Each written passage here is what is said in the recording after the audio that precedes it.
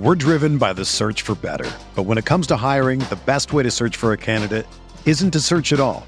Don't search, match with Indeed. Indeed is your matching and hiring platform with over 350 million global monthly visitors, according to Indeed data, and a matching engine that helps you find quality candidates fast. Ditch the busy work. Use Indeed for scheduling, screening, and messaging so you can connect with candidates faster.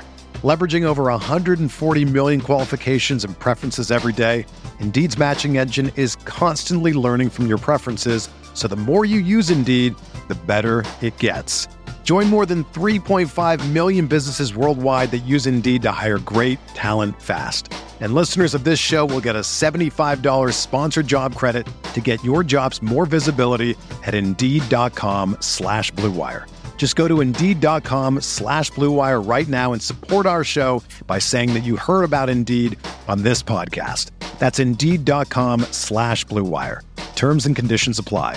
Need to hire? You need Indeed. Sam, listeners, Lightyear's podcast, do you ever feel like you're always on? What do you do when you need a moment to chill? How do you like to hit the reset button to get ready for what's next? There's only one beer out there that's literally made to chill, and that's Coors Light. The mountains on the bottles and cans even turn blue when your beer is cold. Wow, that's amazing. That way you always know when it's time to chill. When you need to hit reset, just open up a Coors Light. It's mountain cold refreshment and made to chill. Coors Light is the one I choose when I need to unwind. So when you want to hit reset, reach for the beer that's made to chill. Get Coors Light in the new look, delivered straight to your door with Drizzly or Instacart. Coors Brewing Company, Golden, Colorado. And as always, celebrate.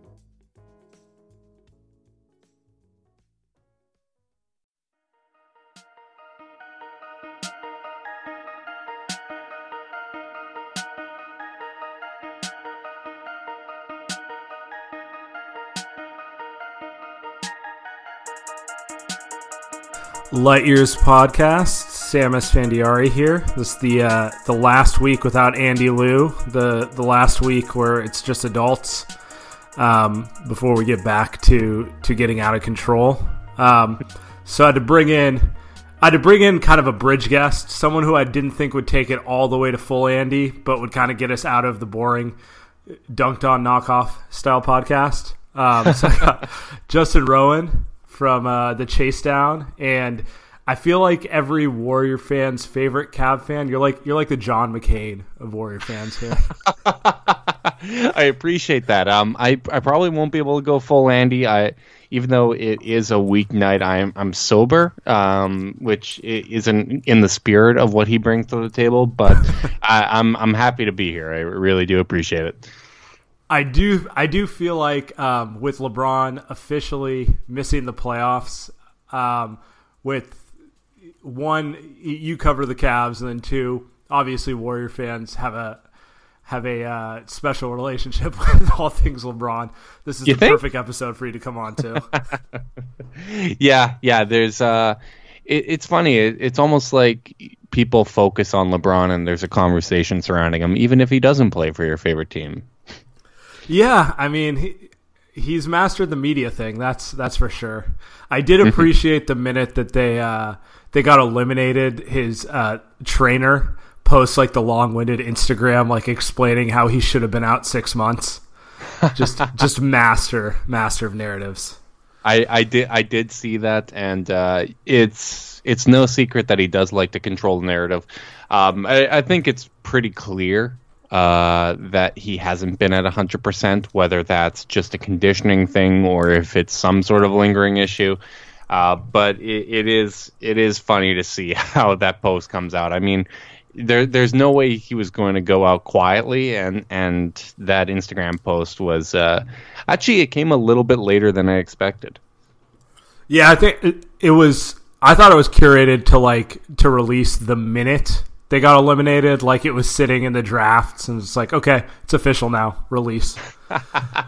It's right up there. So that one was a scheduled one, and there's one tomorrow when he puts up 28 points in a loss. There's going to be a post about Chris Bosh getting his number retired that'll come up right after the game, and just talk about the glory days there. It's funny. It's almost like I get what he's doing this year with the Instagram posts and the kind of tone deaf messages he's firing out. He's just kind of focusing on the positives.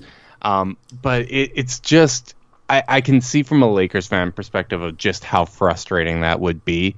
I think I was joking about this because I went on the Heat Beat podcast earlier, but we were wondering if he just struggles with normal human emotions and you almost got like a sociopath thing going full Dennis Reynolds of, oh man, I think this is what people want to hear at this point. I actually don't think he posts any of them. I'm pretty convinced he's just fully in the Hollywood thing. Like, he's not even aware of what's going on. He had that quote when they played the Knicks where it was like telling Kevin Knox just like, don't even look at social media. And I kind of believe to a degree he tries not to look at that stuff because, like, can you imagine being in his shoes, just how miserable that would be? I mean, or just like what KD does, which we'll get to that later. But like, obviously, it's not great for your mental health. But like, so I kind of have this theory that it's someone in his management team just doing it, and he's like quasi unaware of all of it. Like, it's full Weekend at Bernie's. Yeah, I thought about that. I'm not sure where I stand on that. I could see a reality where he's just kind of posting stuff and throwing that out into the void and then just never checks the mentions. But also just the wording and everything. It's that peak corny dad that LeBron is really known for. And for that reason, I can see if it's not being posted by him, it's something that he at least had kind of dictated earlier on, and it's just a social media manager publishing it. But it's definitely in his voice, so that makes me think that he had some part of it. So I know you're not bitter about LeBron leaving. You've been pretty clear with all that. Is there like a sense of kind of this is the best case scenario of how him exiting would feel for you guys? To a certain extent. So the best case scenario is that the Cavs are going to end up with the best possible lottery odds this year. You got kind of a healthy locker room, surprisingly. Kevin Love still kind of bought in, and I know that the team's never going to contend again, but they seem to be in position to unless they get Zion or something. Yeah. Well, even then, I don't think that that's going to put them over the top or even close to that. But in terms of how this season has gone, personally, I would like to see him in a better situation. Like, I would have preferred to see some help around him. But given the conversation this summer and just how stubborn the Lakers had been, they're total dicks. Don't be nice about it. Right. It was some of the most like it was just so arrogant and undeserved. Like, of all people to say it. Like, people roll their eyes and the Warriors are arrogant, but at least the basketball has backed it up over the last few years. It's like, right. Who are these guys? And it's also kind of funny that after 8 straight finals appearances, this is the season where the Eastern Conference beat LeBron James. The Lakers versus the East with LeBron. I think they're at 8-14 now, and they're 10-18 overall. Versus the Western Conference, they're 22-23, 18-14 with LeBron. So it's actually the games against the Eastern Conference that doomed them and kept them out of the race. So that's pretty funny to look at. Obviously, I don't think you can read a whole lot into it. Everyone with eyes can see that the West is better this season. But it is just kind of a funny wrinkle in all of this. But yeah, I think the Lakers' victory lap and just how much they dismissed, both with the fan base and the comments from Magic Johnson on how teams haven't built well around LeBron in the past. And my whole thing was like, I've seen people apologize. Like the one apologist line has been like, well, Pelinka's a first-time GM. Magic's a first-time whatever the hell his position is. Right. But like, so they should have put like experienced guys around them. But I'm sitting here going like, I don't feel like you needed that much experience to know Rondo and Lance were like just terrible ideas setting up for like the most combustible situation ever. Right, and the baffling thing to me, and this is something I've tweeted out before, but as Magic Johnson, when you're thinking, okay, LeBron is probably the closest thing we've seen to Magic in terms of size, passing ability, and the way he kind of runs a team. Yes, he scores more, but he's the closest we've seen to it. The fact that Magic would look at LeBron and be like, okay, what we need to do is take the ball out of his hands. We're going to get ball handlers that can't really shoot, and we're just going to get more and more secondary playmaking. As much as I disagreed with not trading the young guys and kind of trying to see what you got there, if you actually believed in the young players, what you would do is you'd surround LeBron and the young core with guys that fit, that highlight their strengths and put them in the best possible light, either to develop them internally or to showcase them as trade pieces. They just got poor man's versions of each of them. Yeah, it's pretty clear that they were just planning to trade them the whole time. Like that AD thing was. This is where that felt like pre-planned for 6 months. Is all I'm going to say. Like, you can't tell me that was Rich Paul. LeBron had nothing to do with that. More so, the Lakers had nothing to do with that. That sort of thing. Like, that was all that felt very premeditated, and they literally built a roster for the idea that they would strip the roster. Right, exactly. But my point is still, even if that's your intention, I think you could have gone about it better in highlighting those guys as trade assets. And you know what? I agree. I think that the intention all along was to make a trade. I think that was what LeBron had in mind as well. But they probably had other trade talks earlier in the season, especially with all the guys we saw that moved. And when they got pushed back or there was no interest in the young guys, they figured, okay, we have to pull out all the stops. We have to do all the back channel stuff. We have to leak everything. We have to put everything in this AD basket, and the Pelicans are going to fold like other teams have folded as they trade guys to the Lakers. And then that just didn't occur. And I don't think the trade rumors are what caused everything to fall apart. Oh, I disagree. Hear me on this one here. Okay. So they were so with LeBron pre-injury, they were an average offense, and when he went off the floor, they were the worst offense in the NBA. Right. But defensively, they were top 10. Without LeBron, they were obviously terrible on offense, but they were still top. The defense was the same. It wasn't any worse. The minute those trade rumors started, they fell to the third or the second worst defense in the NBA. And defense is definitely, that's about playing for each other. They turned into a team of guys who are all just playing for their stats. It's not that Ingram and Kuzma weren't good after the trade. It's just that you know when you're playing with someone you don't care about, when you have zero interest to make a rotation. And that's kind of how they played post-trade deadline, in my opinion. So no, I certainly get that. I think there's an element to that. But at the same time, we have to remember that there was going to be some regression just to begin with, because they don't have that many players that are capable. But the offense didn't get worse. Is my thing. Post deadline, the offense was exactly as good as it was pre, which kind of just speaks to LeBron can literally generate offense while not being able to move because he's that right. I understand that, but my point is that the defense was probably better than it actually was, and I don't think that was just an effort thing and then that was lacking after. I mean, Tyson Chandler played a big role in that, and he was a corpse. They had good 2-3 weeks with him. The other factor is that the schedule was backloaded. It was always going to get worse. And if you look at that time of year, that early December time, even Denver had a great defense at that point. It's still a lot of that early season noise. And obviously Lonzo Ball getting hurt, that hurt the defense. But they just don't have good defensive players on that roster. And I think... So there's obviously the injuries, there's the trade rumors and that affecting chemistry, but there was going to be a natural regression. And the fact that their only deadline move, it's okay that you struck out on Anthony Davis.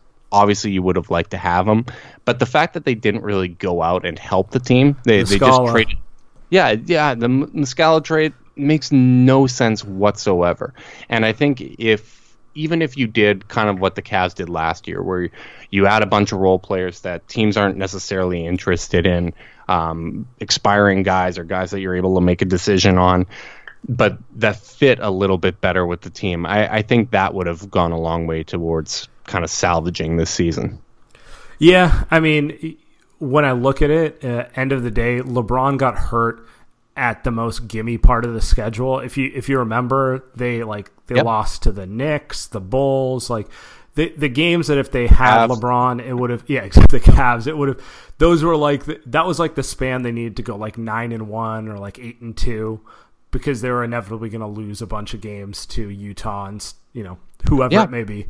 Yeah, the schedule was backloaded to accommodate TV scheduling. That's the way that it always is with LeBron teams. And you know what? The injuries and the timing was the worst possible scenario for them. Yeah. Well, we've done our sufficient victory lap. I have no sympathy for them whatsoever. I don't either. It's fine. I mean, even their best case scenario, they weren't going to be a contender. Even if they traded for Anthony Davis, they would probably still be a second round out in the West because it takes more than two guys. I think they would have been sneaky if he never got hurt because it's still LeBron, and it would have, as long as the young guys are bought in, they could have got some momentum out of that. I'm still not convinced. Outside of Houston, the rest of the West is that they're good. They're really good, but they're not I'm not taking Utah over a healthy LeBron team, I guess. If you're going to give me some, even without shooting, it would have been difficult. But anyway, we're beyond that. We've got our jokes in. I actually wanted to transition this. I think you have a unique take on this because the big theme for the year for Warrior fans has been just kind of super team fatigue. Right. And it's one of those things that you can't really give it credence until you live it every day. Mm-hmm. You can conceptualize it. People can tell you about it. And you can be like, that makes sense. But if it's not the team you're watching, 4 nights a week and consuming on a daily basis, you don't truly get how it just kind of every year is more of a grind, and every year it's less and less enjoyable during the regular season. Yeah. So I kind of wanted your, because you pay attention to them the way you pay attention to the rest of the league, but you're not in the weeds the way we all are on it. So just kind of your perspective on what you're seeing. I mean, all things considered, it's remarkable that there hasn't been more drama along the way. Because just accumulating talent in the NBA is one thing, but the way that these guys have fit together is pretty remarkable. I guess this season is more of what you would kind of expect, because you got the guys that were there since the beginning, and there's going to be tensions there. You're going to have times when Draymond's frustrated with Steve Kerr. You're going to have times where there's disagreements between those three guys, and then you have the added pressure of a star player that has the potential to leave, and that is just going to pour gasoline on the entire situation. So all things considered, with how little they actually have to play for in the regular season, I think it's pretty remarkable that there hasn't been more issues or more public issues. But I think this is all pretty standard. I look at the drama that they've had, and it all just seems like things that will go away when the pressure of the playoffs comes. I don't think that it's going to be something that causes them to crack. I think it's something that makes them just go, okay, none of this is important enough to sabotage what's going on, and just everything simplifies when it comes to playoff basketball. Yeah, we'll say it gave me a little more appreciation for LeBron in the sense of it's pretty obnoxious watching him in the regular season the last 4 years when he's objectively better than that. And then you watch players that you aren't used to doing that start doing the same thing when it's 4th, 5th year of a run, and it really starts hitting you. It's dude, you're just asking. It's an unrealistic ask. Yeah, and the big thing, and I know we've had disagreements on this in the past, the thing with LeBron, especially with how he coasts in the regular season, the playoff LeBron and that second tier it would not exist if he didn't coast, right? Especially after the 14, 15 years in the league. It just wasn't possible. There has been regression to his game. He's just very good at hiding it. And a little less this year because it's just that obvious that defense isn't something he can turn on even at the best of times. But you're right. Like there's just times where this Warriors team is coasting. Well, it's like players are faced with 2 decisions, or 3 decisions, really.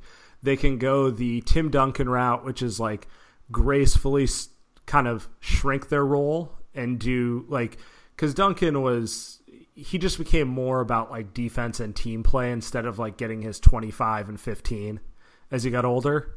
Mm-hmm. Or you can go the Kobe route, which is literally just die on the court. Right. Or you could do the LeBron thing where you're trying to kind of meld the two.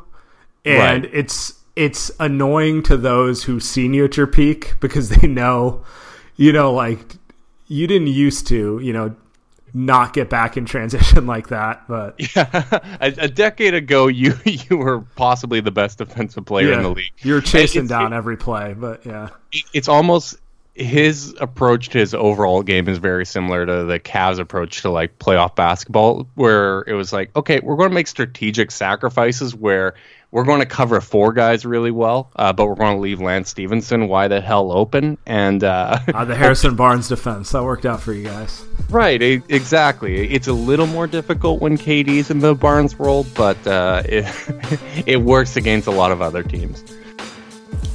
Life can be stressful, but getting life insurance shouldn't be. That's why there's Ethos. Ethos is a modern kind of life insurance that's super fast, incredibly affordable, and very uncomplicated. At GetEthos.com, there's no medical exams for policies covering under $1 million, no hours of paperwork or meetings with pushy representatives.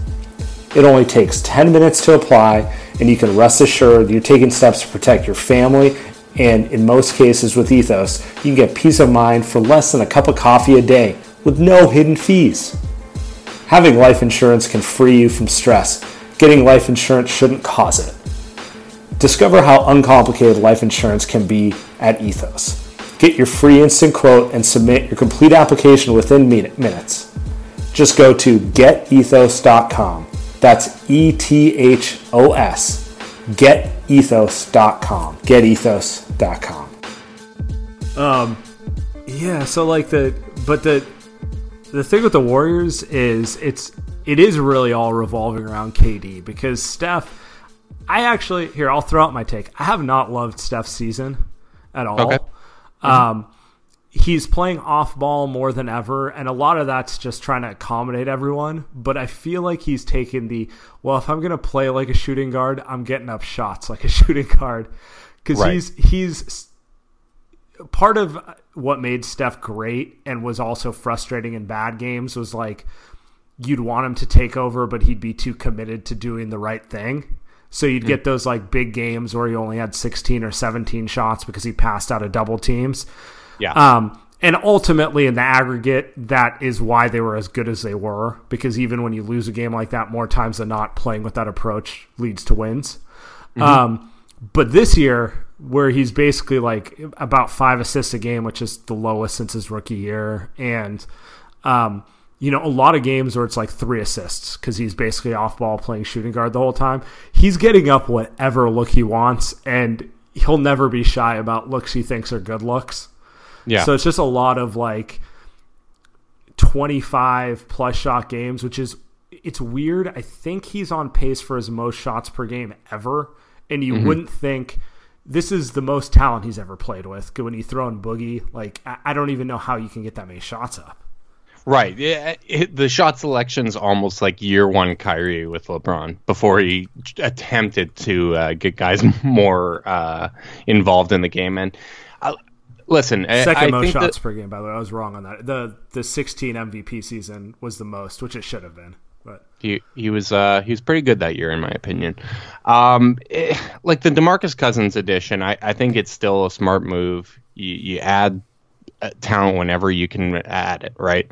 But the problem is, over the course of an 82-game season, when this team knows damn well that nothing they do in the regular season matters, like they can go into they could go into this playoffs as the 8th seed, and they're still the overwhelming favorite, in my opinion. I think that's when having so many mouths to feed and trying to decide on, okay, what are we going to prioritize? Who are we going to try to get going? I think those decisions become a little more difficult. And for Steph, I think your observations are right. He's playing off ball. He's just going to jack up shots because he realizes, okay, I'm not the straw that stirs the drink tonight. I'm playing off ball. We're trying to get KD going. We're trying to keep him happy. We're trying to get DeMarcus back in shape and involved. And it's awkward. I could see why this season wouldn't be a lot of fun. But I just think the talent overall, it's going to erase any problems that they have in the regular season. Yeah, the like last night's a perfect example. I don't even know how it's possible for KD to play 36 minutes and take 6 shots. But that's like, and it was Kevin Wiggins, and it was good because he had 11 assists. Like it was a weird game in that regard. But then you look at it afterwards, you're like, this is. I thought it was a typo. Yeah, I thought it was a typo. I didn't even realize he only got 6. Like I was watching the game and I'm like, okay, they're point KD and this is working because he's a really good passer. And then like sometime in the fourth quarter, I'm like, he's like, I only really remember him making 2 shots. And then I looked at the box score. I was like, oh wow. Mm-hmm. But yeah, you know what the funny thing is? They have actually played better the last 2 months when one of the 4, I guess, offensive-minded starters, so not counting Draymond, sits. So, like, when KD was out, it flowed perfectly. When Boogie's been out, it flows perfectly. It's like, but, like, when it's all 4 of them, it's finally that there's only one ball thing that, it was kind of silly that people said when they got KD. But, like, Boogie's another player who wants the ball in his hands. He's not a Klay Thompson type. So it's finally reaches that point where it's like, I don't want to say diminishing returns, but like kind of. No, it is. It 100% is. And it's a testament to how well the 4 fit together in Steph, Klay, Draymond, and KD. Because I don't think there's a lot of personalities that could make that work. And once you get to a 5th guy that needs the ball and expects the ball, man, there's just not enough possessions in a game. There really isn't. And I think guys get in zones where they're comfortable in. And when you have, Draymond's so unselfish, and when he's getting the ball, he's looking to create for other guys. But throughout the course of a game, guys get into a rhythm and they say, okay, tonight's a Klay night, tonight's a Steph night, tonight's a KD night. And on those nights when it was just the 4 of them, you could still get enough shots for the other guys. But once you're trying to get DeMarcus involved too, it almost reminds me a little bit of Denver when they kind of got everybody, and everybody's like a secondary playmaker on that team. And it's just this awkward phase where there's no established hierarchy on the floor. And as you said, I think it just ends up being diminishing returns at that point. Yeah, it's like, it's pretty much just diminishing returns. By the way, that kind of speaks to Klay's unique value because he doesn't need the ball. Like I don't know that he's a max player in the sense, the traditional sense of what you'd think he is because of the way that finances work. Right. But like, he's a guy who plays well with any other superstar because he can give you 20 without having to dribble the ball once. Yeah, and I think he's a dream. Yeah, in that way. So it's just it wouldn't work if you substituted him for, like, Kawhi's a superior player, right?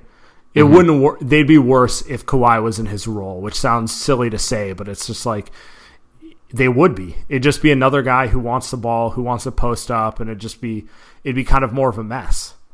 Right. No, absolutely. And I mean, it's almost, this is a bad example because there's just not as much chemistry in these situations, but it's just like when we see an international play when a team keeps up with Team USA. Right. If you have guys that fit together that know their roles, you can put together you can be better than the sum of your parts. And I think when you have guys that don't necessarily fit as well together, or them having the ball takes away from someone else's rhythm, it just isn't as good. Yeah, definitely. So I'm going to get to some of these questions now. Okay. This one, I should have done this one earlier, and we were kind of taking a little victory lap on the Lakers. At what point did you think the Lakers season was going off the rails?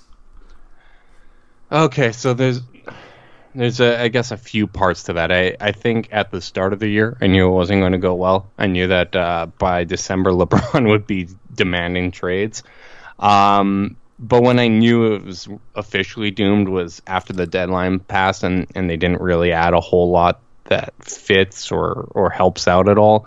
I mean, I like the Bullock addition, but that's just one more wing player that doesn't address any of their needs, really. So at that point, I knew that they were in a lot of trouble.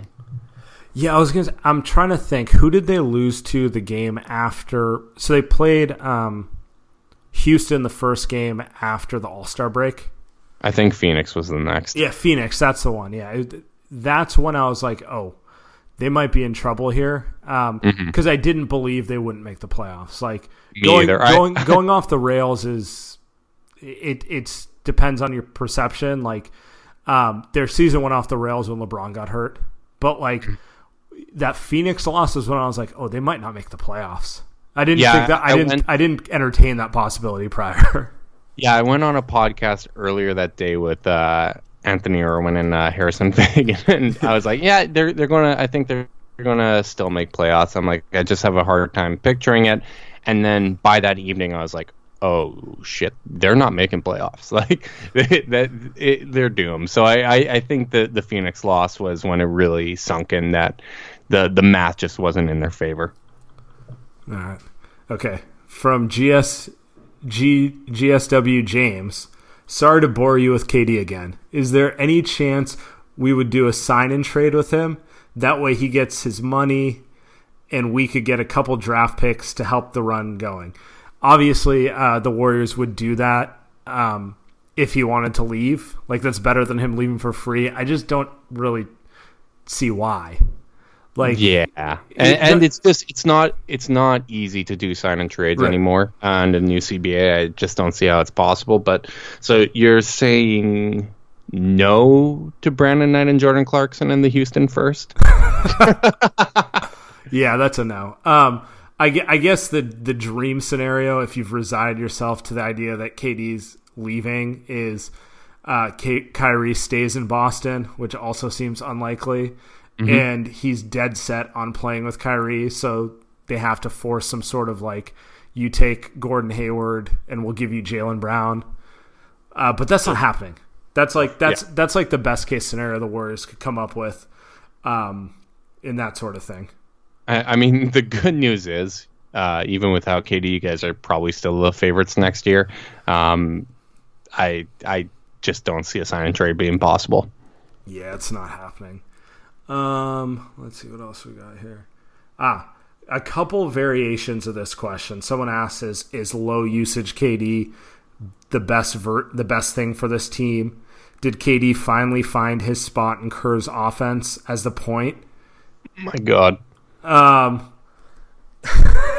Yeah, this is like such first world problems. I know you're listening to this, or like, this is the kind of stuff you have to debate. Yeah, is one of the greatest, if not the greatest, pure scorer we've ever seen. Better in a low usage passing role like Draymond. I'm going to go with no. I think the solution might just be less Cousins, and you're just kind of staggering them a little bit more in the playoffs, and you're having Clay and KD finish plays, and Steph just being this nightmare force that just has some of the most gravity that we've ever seen. Yeah, I kind of feel like the best role for KD in this offense is the one that has him in a good mood. Because ultimately that's what dictates it. Like, he can take over a game in a variety of ways, and what you want is him playing free as opposed to, like, I don't know, being in a mood for a variety of reasons. So yeah.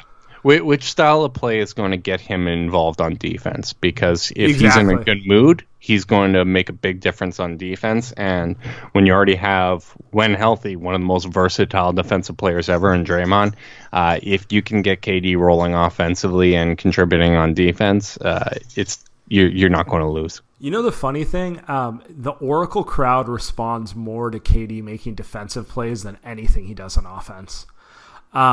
And I think it's probably just, I mean, his like weak side blocks or stuff like that are wow plays, whereas like hitting 7 straight 17-footers is just kind of like, I mean, it's very impressive, but it's just not like the same. You guys have seen a lot of offense in the last few years. I get it. Well, it's just not the same as like a monster dunk or any variation of like a Steph 3. Right. Yeah, exactly. Let's see, couple free agency questions. Well, we can springboard this. Okay, this is if we assume KD leaves. They're saying what veteran player should the Warriors target with the mid-level, but it's kind of a broader. I want to take this broader with you. The 14 to 16 Warriors, obviously Steph, Clay, and Draymond were the core, but it was the fact that they had so many good players that fit perfectly around it, which made them, like kind of all-time good. Right. And they were able to do that because Steph, Clay, and Draymond were really cheap. You usually don't get core pieces producing on their rookie deals or like 1 year off of their rookie deals before the extensions got big. So it gave them the money to get an Iguodala, a Bogut, Livingston, stuff like this. Now they kind of have to, because they're going to have to pay all these guys. They're going to have to go bargain shopping, I guess you would say.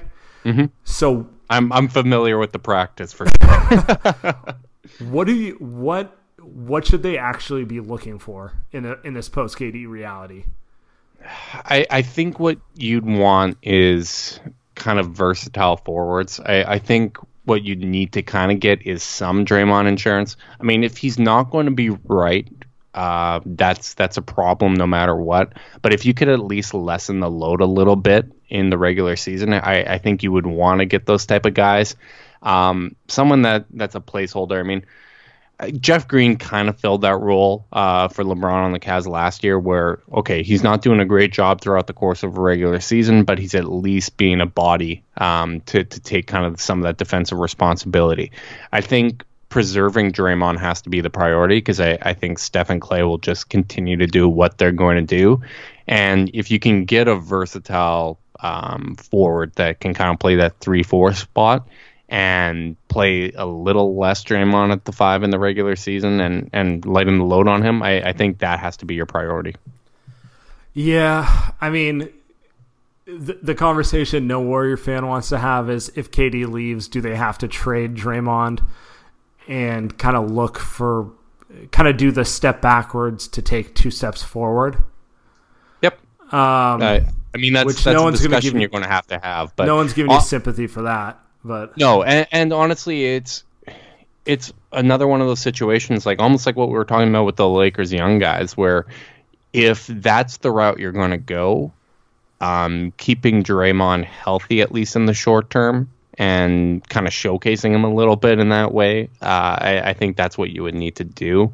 I don't think you trade him this summer no matter what, is kind of my main point. Well, I just don't think they could get anything. Like, if someone gave you the Godfather offer for Draymond, obviously you have to think about it, but or do it, depending on what your definition of Godfather is. But it's not coming, not for Draymond Green 1 year away from an extension, right, which he's made clear, he wants to be paid what he feels he's owed, which he should.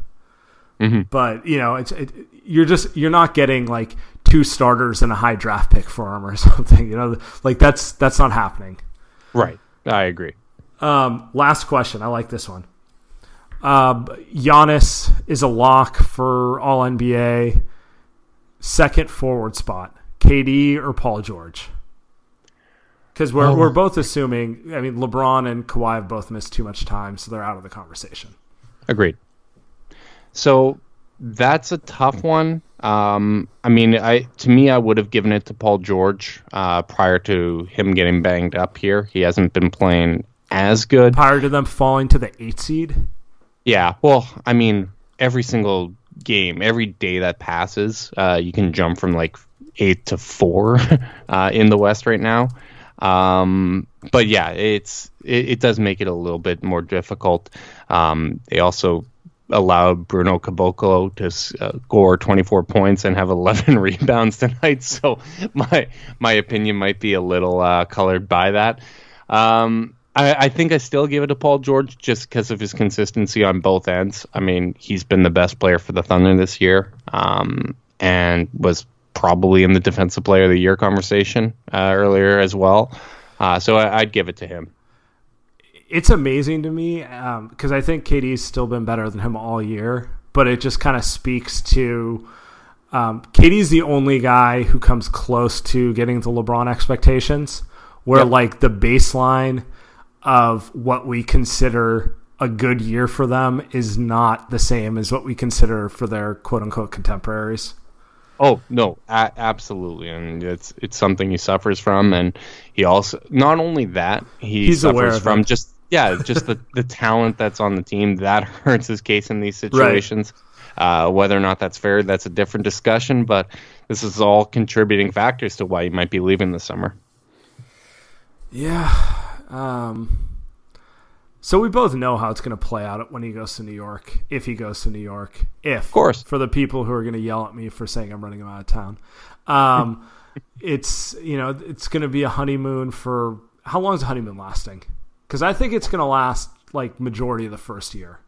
I think it's going to last a while. I mean, Carmelo kind of gave us the blueprint, right? I mean, a lot of Knicks fans still don't even hate him. If you can get the Knicks to relevance, I mean, realistically speaking, the East could look completely different next year. If Kyrie leaves Boston, let me say this: it's not going to be what they do on the court that leads to like fans being annoyed. It's going to be the other stuff. Oh, absolutely. I mean, if they put together like Kyrie, KD, and find a way to get Jimmy Butler, that's going to be the most miserable group of three guys a locker room could possibly have.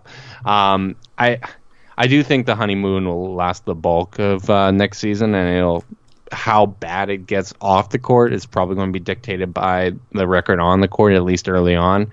But by the second, third year, I think you start to get more of the drama. I just can't see a way in which Kyrie and KD don't hate playing together like long term. They're just way too similar. Yeah. No, I get it. I think it's just gonna be so up and down. It's gonna be like the when they're good, it's gonna be like the most bromantic thing of all time. Mm-hmm. But when it's bad, it's gonna be just it's gonna be like that tension that like comes through your TV. Right, and they're not going to be as good of a fit as Kyrie and LeBron. I think or Steph and KD.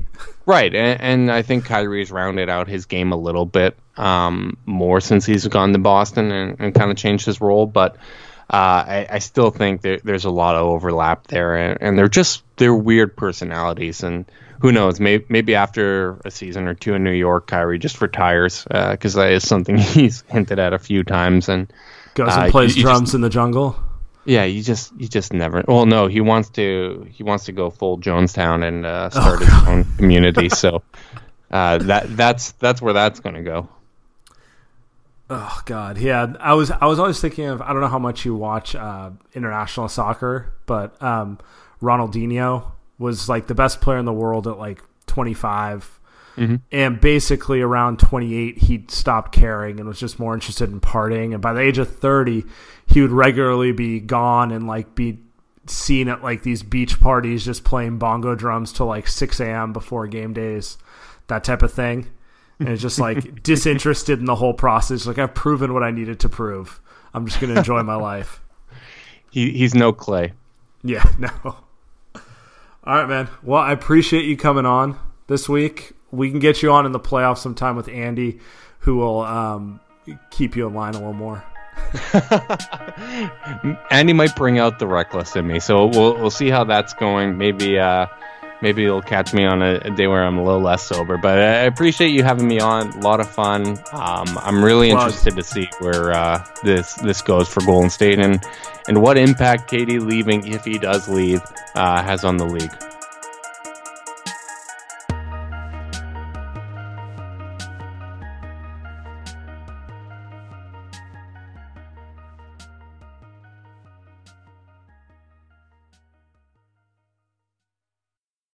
It's happening daily. We're being conned by the institutions we used to trust. The mainstream media is distracting us with meaningless headlines instead of focusing on the harsh realities facing American families. Time is short before something big happens, and that's why so many folks are preparing. They're becoming self-reliant by investing in emergency food storage from My Patriot Supply. Go to MyPatriotSupply.com and secure 4-week emergency food kits for each member of your family. Each kit contains tasty breakfasts, lunches, and dinners, averaging over 2,000 calories per day. Save $50 on each 4-week food kit you purchase. Plus, get free shipping on Ready Hour 4-week emergency food kits. You're not ready if it's not Ready Hour foods. At My Patriot Supply, you can also get solar power generators, water filtration units, heirloom seeds, and survival gear.